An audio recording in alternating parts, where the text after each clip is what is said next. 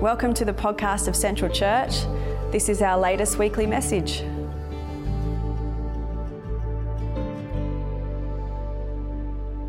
Okay, so we're here recording this little extra podcast episode for our community as we've been looking at the passage in John chapter 8 of the woman caught in adultery, or the woman who almost got stoned by a bunch of men, or the woman who got caught up as a pawn in a trap for Jesus. And we realized in the sermons that we were preaching and in the lenses that we were spinning this in, we really weren't going to have much of an opportunity to look at that very last line in the passage where Jesus commands the woman to go and sin no more.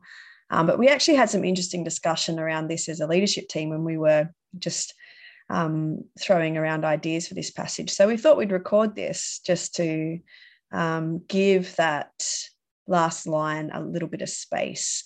So I'm going to throw over to Oren. I've got Oren with me and I've got Becca, and we're just going to have a look at this. Oren's going to share some stuff and then we're going to have a conversation and we'll see what kinds of goodness come out. So over to you, Oren. Yeah, thanks, Caro. It really is an interesting passage, and there's just so much nuance here, and this interaction with Jesus, the teachers of the law, and of course the woman as well. It's all really interesting. And in the, like Caro said, in the general discussions that we've been having, there's been a lot that we can pull out of this. And so, I'm going to read the passage first, and the bit we're going to be focusing on is just one of the last lines that Jesus says, but we'll get into that in a little bit. So first of all, this is John 8, and I'm just reading from the NIV translation, and it says, Jesus went to the Mount of Olives. At dawn, he appeared in the temple courts where all the people gathered around him, and he sat down to teach them. The teachers of the law and the Pharisees brought in a woman caught in adultery. They made her stand before the group and said to Jesus, "Teacher, this woman was caught in the act of adultery. In the law of Moses commanded us to stone such a woman. Now, what do you say?"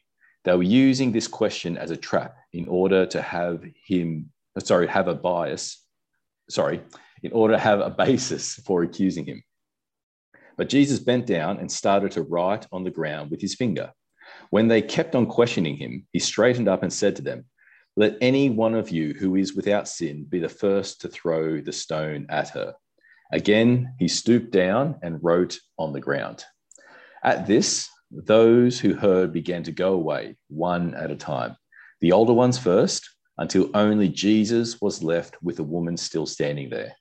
Jesus straightened up and asked her, "Woman, where are they? Has no one condemned you?" "No, sir," she said. "Then neither do I condemn you." Jesus declared, "Go now and leave your life of sin."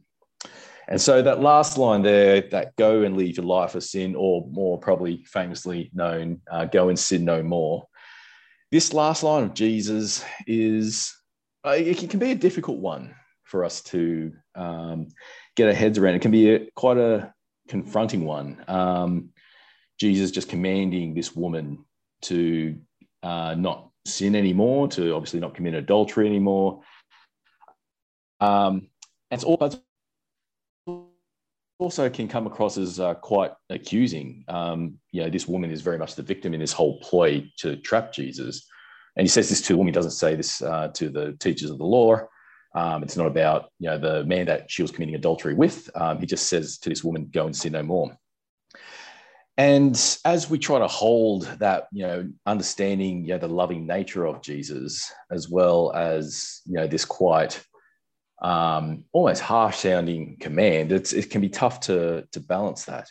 But something that I know I've read and heard about, I know Caro has as well, we've had a conversation about it, is the understanding of the commands that we get in Scripture from both Jesus and God.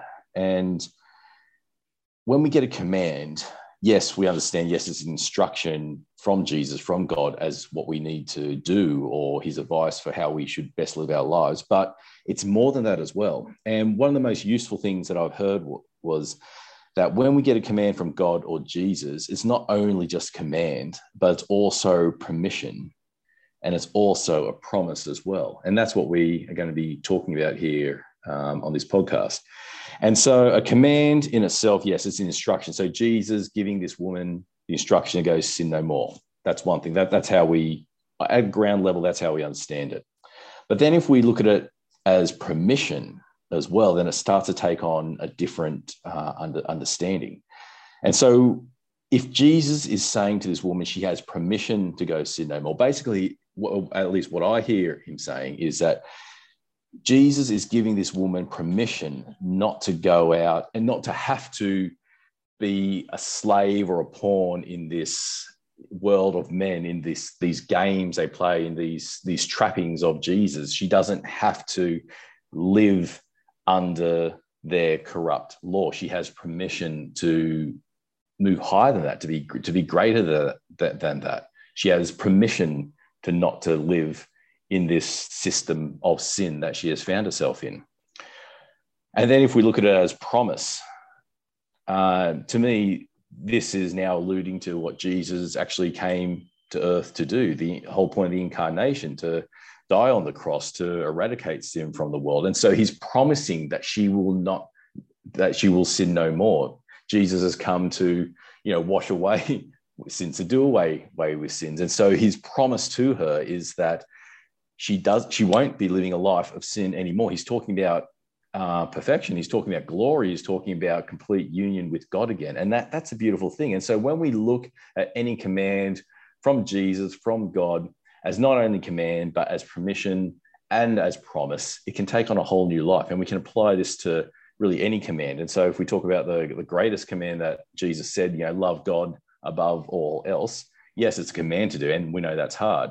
But if it's permission, we have permission to put God first. We don't have to, be a slave to the wants of the world and to chase money and prestige and empire and things like that. But we have permission to love God.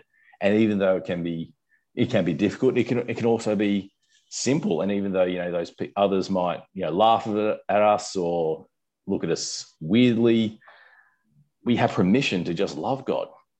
And it's also a promise. Again, we promise that we will love God. God will call all back into his arms. And he promises that we'll be there together in union, in love with him again. And it's a beautiful promise that we won't have to, be tempted to, love and worship other things. We'll only want to worship God alone. We'll be back in that relationship as we were originally intended to be in. And it's interesting. So if you go through scripture yourself, and every time you come up against a command, look at it as permission, look at it as promise, you'll get some really interesting and insightful takes on what God and Jesus is talking about. And I think it really represents the heart of God and Jesus, which is a beautiful thing. And so going back to this passage of this woman caught in adultery. So Carol and Becca, what are your thoughts around this from the point of view of a female? Because I know, talking from a male perspective, I do miss some of the nuances. There are things that don't trigger me, like I know it has triggered other women that I've spoken to about this passage. And I admit I have some ignorance in this, and I'd love to hear how does this last line, Jesus saying, "Go and sin no more," how does that make you feel as a woman, probably identifying with this woman Jesus is talking to? And what do you think Jesus is saying here? It's a great question, Oren. Mm-hmm. I think, let me say, I think that what you're saying about it being instruction as well as permission as well as promise, it does bring it brings texture to these words that ordinarily just isn't there. And I think it gives us the ability to hear these words and to read these words with a different feeling, I suppose, in them. And I remember a long time ago, Eileen Stetch said, I don't even know what we were doing. It was in church, and she was sharing something, and she talked about how important it is to pay attention to the soundtrack that's playing in our mind when we're reading the Bible, because we can have, soundtracks in movies do all kinds of things to create mood and to create feeling, to create tension, to create drama, to create love and fear.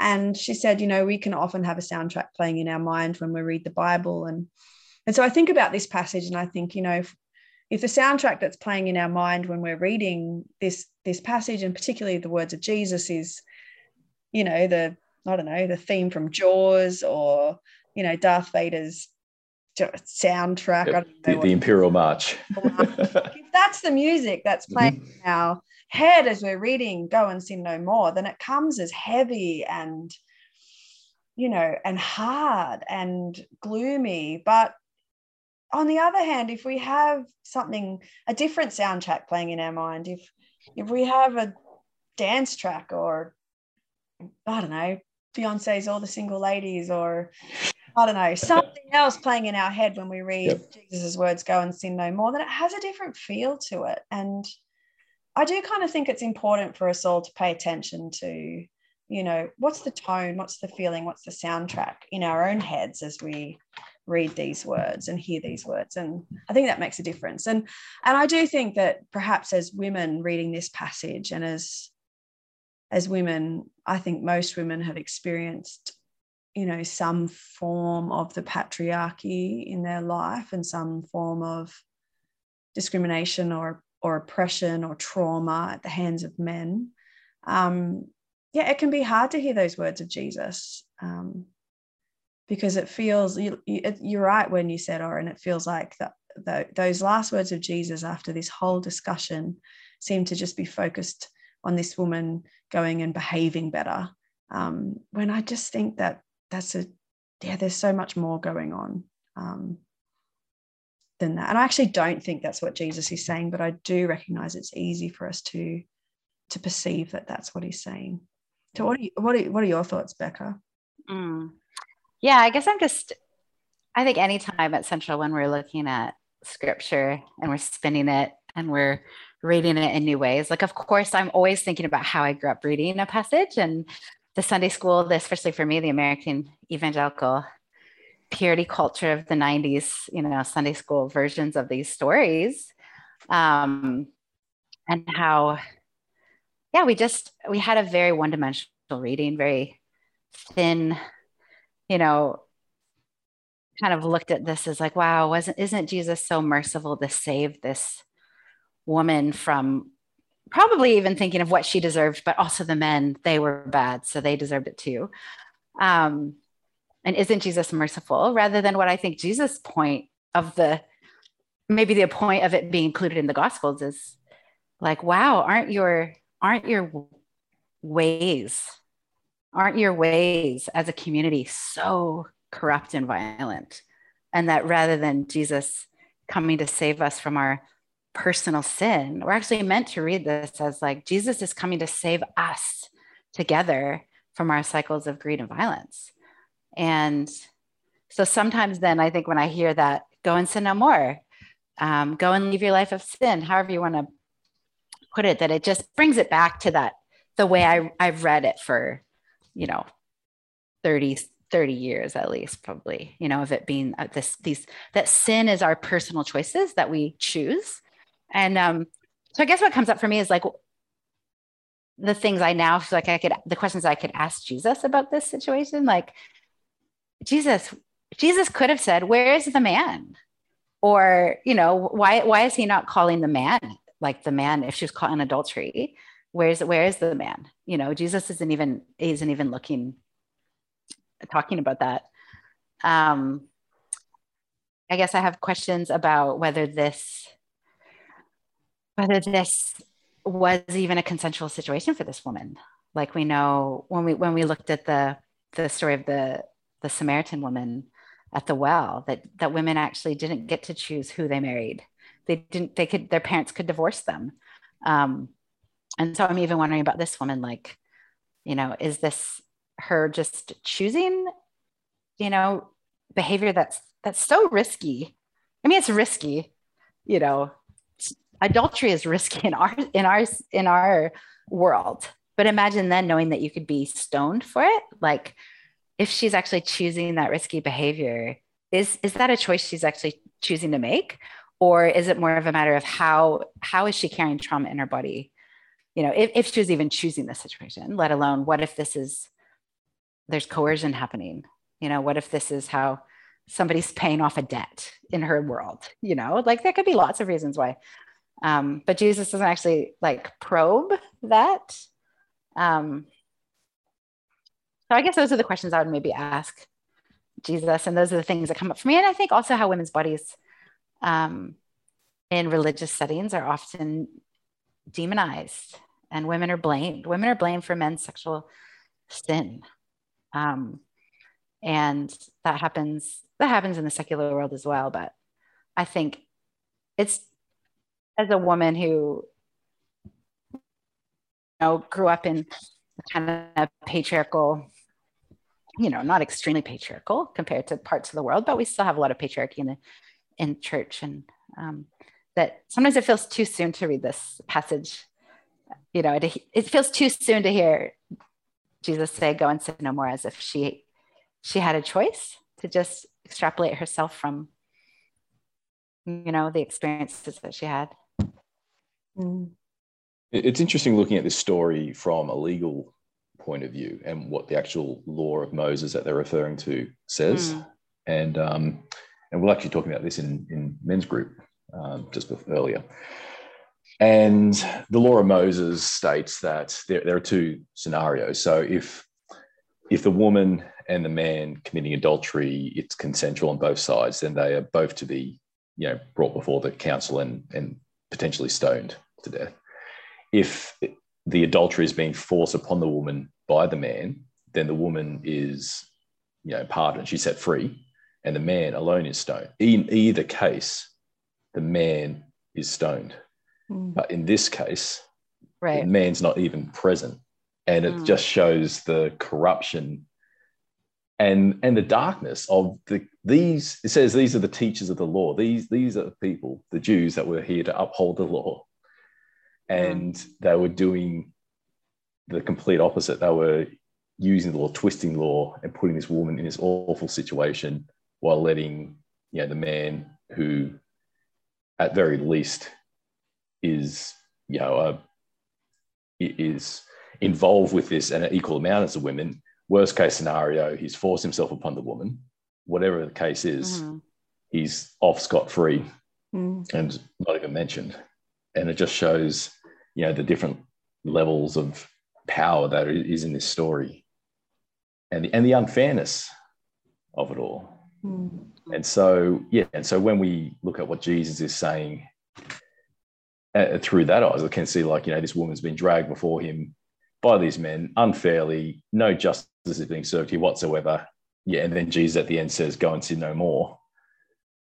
It can feel like, a hand up by Jesus, but then also a slap in the face as well. But again, that's why I think it's so important for us to be able to understand, because, we know the heart of Jesus, the love of Jesus that he displays in Scripture again and again and again. And so, like you were saying, Caro, there's more to it than what we read at face value. And I think the deeper we can dig into the context and into the Scripture and into the heart that Jesus displays at all times, the more of the heart of God we can find in that as well, which is amazing. Yeah, I think one of the things that, it does intrigue me about the way we read this passage is the fact that we're still so conditioned, I think, to see sin as naughty behavior. And so when we hear these words of Jesus, "Go and sin no more," or "Go and leave your life of sin," we automatically read it as, go and do better. Go and stop doing naughty things. Your life is naughty and you should stop those bits. And I just think that is such a bankrupt version of what sin actually is. And I don't know that it's particularly helpful. I think, because it really does, like you were saying, Becca, it individualizes sin as basically moralism, like you've got to do the right behaviors, and completely misses the point, I think, that sin can be systemic, and I often come back to, and I've picked up a lot of this from, Brad Jerzak's work, and we'll often talk about sin as a sickness, or maybe even like sin as a wounding in us, as opposed to sin as naughty behavior. And so, like, if someone is unwell, if someone is sick, you can't command the sickness out of them. You can't just do better and your diabetes will fix itself. You can't just so I think there's a sense here that we have to get a better understanding of sin, so that we can understand really what Jesus is getting at. And I think if we could see sin as corruption, as sickness in us and in the world, as systems that we both willingly and unwillingly participate in, then I think this statement of Jesus can be taken out of the moral category and maybe placed more in the freedom category of like some of the things that you were saying earlier, Oren. It's like, it's permission. You're free. I give you permission to leave the systems of sin that keep you stuck. I give you permission to be free, like be free from all that is hindering you, to be well, to be healed from the way sin is wounding you. Like, I think that brings to a healing message in her life, but also confronts the systems, confronts the powers that are in existence that are driving this whole thing in the first place. And so I just think for me that's really important, like to remember to think differently about what sin is, rather than just that moral good behavior thing. Yeah, and I think I do like, Oren, how you framed the permission. And if you think of, let's say this woman, is choosing risky behavior, let's say she is free, doing that out of some kind of freedom. But that would be because of pain, trauma, that's how it's presenting itself in her life. And but to then have, and that trauma likely inflicted at least somewhat by men. And I don't know, just imagining Jesus as a man, an actual man, in her life, who stands up to the patriarchy, the powers, the violence of men, and stands as a man who's,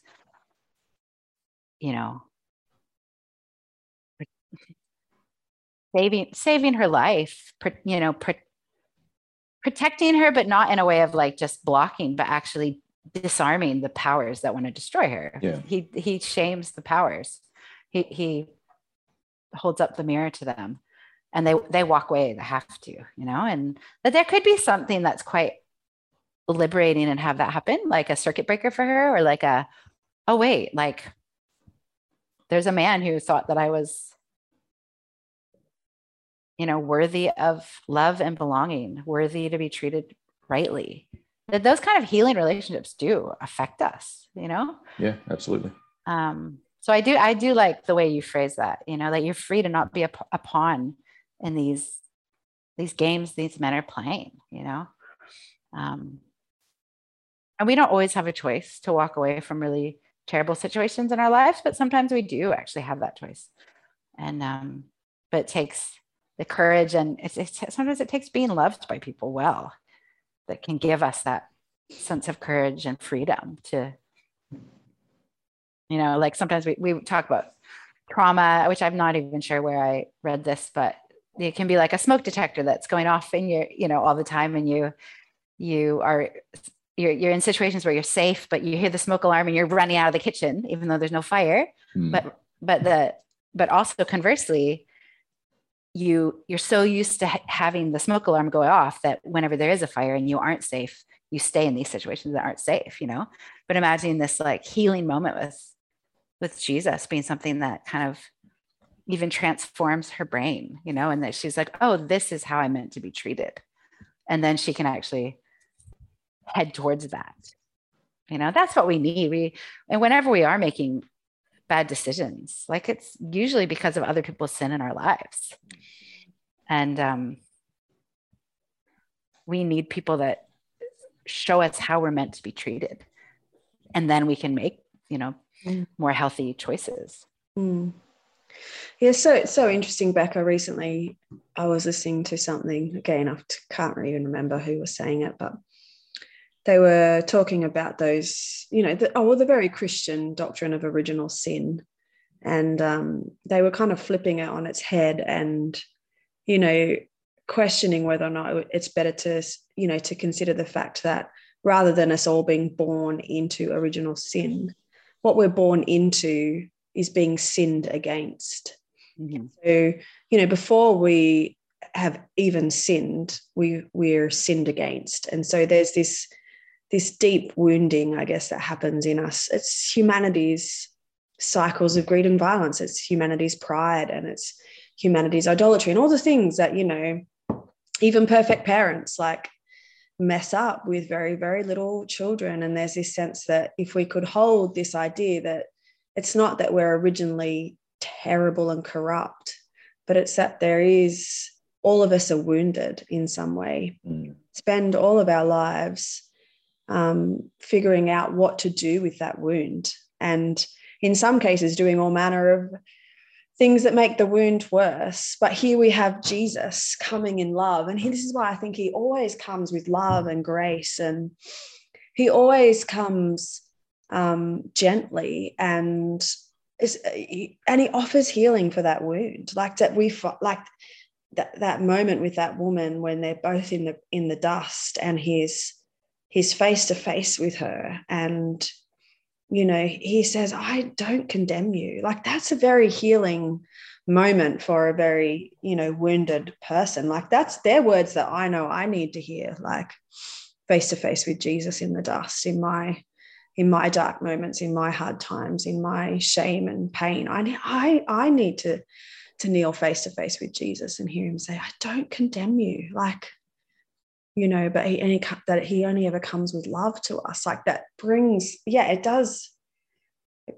brings a sense of healing to stuff in our lives, and gives us permission and possibility to choose differently. I think we humans only ever do that out of a place of total acceptance, love, and safety. And I think Jesus is trying to provide that for this woman in this very small moment. It's like a snapshot of her life, but that she might be empowered to make a new choice wherever possible for her. And so much in this, I think. To unpack. Yeah, the whole concept of Jesus empowering this woman, I think, is really interesting as well, because in this story, Jesus disempowers the mob. And if think back to what Luke was talking about on the first Sunday, the mentality of the mob, and the power is that no one's guilty in the mob. If they were to have stoned the woman, who would be guilty of murder? No one would be, because it's a mob. There's no one person that's perpetrated this, and so there's safety in the group. But by Jesus saying, he who has not sinned cast the first stone, he has broken down that group mentality and made each person accountable for their own sin or not sin, but they had all sinned. And so he uses individuality to break down the mob, and it disperses. And then he also uses individuality to empower the woman as well. And it's just, I'm just blown away by this wisdom, this insight that Jesus has time and time again in Scripture. And it's beyond my comprehension. If I was in Jesus' shoes, I would not have the wisdom to say what he did. And it was so simple. It's just a few words, and he disbanded an entire mob. And it's just amazing, and that's just a glimpse, I think, of the love, the infinite love that God has for all of us. And it's amazing, and it's shown, in stories of twistedness, of darkness, like this story. But that's where we see God's light just shine through so so much brighter Mm. without judgment, without condemnation. It's, often people feel self-righteous or justified when they judge others because, God would judge them. They're doing God's work by judging other people who, don't fit into their understanding of what, a good person should be. But here, Jesus being God, saying, I do not condemn you. It's not God condemning this woman. It's not Jesus condemning this woman. It's not God condemning us. It's just love. And again, giving us the permission to, step up out of the dust and not be part of that system anymore. Mm. Yeah, I think, you can't rewrite the Bible, so I'm being a bit cheeky, I suppose, in saying this, but if I could rewrite this passage or edit it slightly, I would want Jesus to say those words, go and sin no more, when the men are still there and about to walk away. Or maybe he could say it to their backs. Maybe he could shout it to them as well. Like, hey, you blokes, you too, you guys, you go and sin no more. And then, because I think it's valid to all of them. And I think it's valid to say that to the crowd too, actually, who are just passive bystanders in this tremendous injustice that was going on. So I feel like, that's my one little, probably tiny bugbear with the passage, is that it does actually make quite clear that it's just to the woman that he says those words. And I know that what's needed for all of us, for our world, for everyone, is that we all hear those words, the mob, the men, the crowd, the woman. Like, we all need to go and sin no more. We all need to hear that as instruction, as permission, and as promise. And so that's what I would want to do. Just slight edit on the But maybe the original hearers and readers would have been mostly men who would have actually not identified with the adulterous woman, and they would have actually been identifying with the men. But it's more our, how we just, even just recently read everything through this purity lens. That's not very old. Maybe it's just us that really focuses on the woman. And because we're very individualistic too, and so exactly, we all read this story probably imagining ourselves as individuals in the event, whether we're the woman or we're but we don't ever consider kinship or consider community or consider the us of this, that we are individuals, but we are also part of a collective. And so I think it's very easy for us to hyper personalize this and not consider the ways in which Jesus is inviting us to see the grand sweep of us as we're hearing these words. So any final thoughts, people? Because I feel like it would be good to get out any gold nuggets now while you've got them. Nothing. Sorry, you can go. I was just going to say, I think it's just great to do this with Scripture, that we're allowed to wrestle with it together. We're allowed to ask questions about it. We're allowed to suggest edits. We're allowed to, reimagine that this is a healthy practice within our faith tradition. Yeah, absolutely. So thanks. And I absolutely echo that as well. And the Jews, when they would read Scripture, it wasn't ever just black and white. It was always wrestled with. It was always debated, and there were gaps were ad-libbed, and it was turned in all sorts of different ways. And it is refreshing to be able to do this, and because I grew up in the Anglican Church where the Bible is inerrant, and it's this is exactly what it says, and can't think anything different. Even the stuff that doesn't make sense, even the stuff that contradicts other parts of Scripture, it all makes sense because it's perfect because God's perfect. But we need to be able to look at it and twist it and look at it different ways, but do that together as well, so in accountability, so we don't go off on too weird tangents. And when we do that, then like we've done here, you do realize that it's so much more than just go and do good stuff. There's so much more that Jesus is saying. There's so much more than the Bible is saying. And it's deeper. And it's, yes, it's for us, but it's also corporately for everyone as well.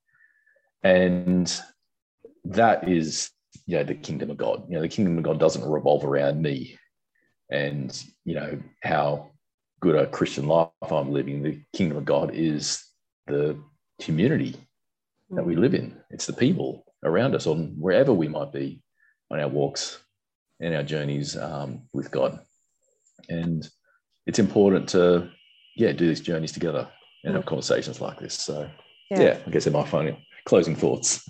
Yeah, no, that's good. Well, everyone, wherever you are listening to this, on whatever day you find yourself, go and sin no more. May you feel liberated from the systems that oppress you. May you feel liberated from the cycles that you're stuck in. May you feel deeply healed by the love and acceptance of God. And would you, I really pray that we would all know the promise that sin has been conquered and has been dealt with. And God has torn up the record of sins against us, and it is not something that he even pays attention to. I think there's a lot of hope for us as we think and consider this. So have a blessed day, everyone. Cool. Thanks, Caro. Thanks, Becca. Thanks for listening. If you want to check out more about Central, visit us at centralchurch.org.au. Music by Chris D'Souza, a beloved member of Central.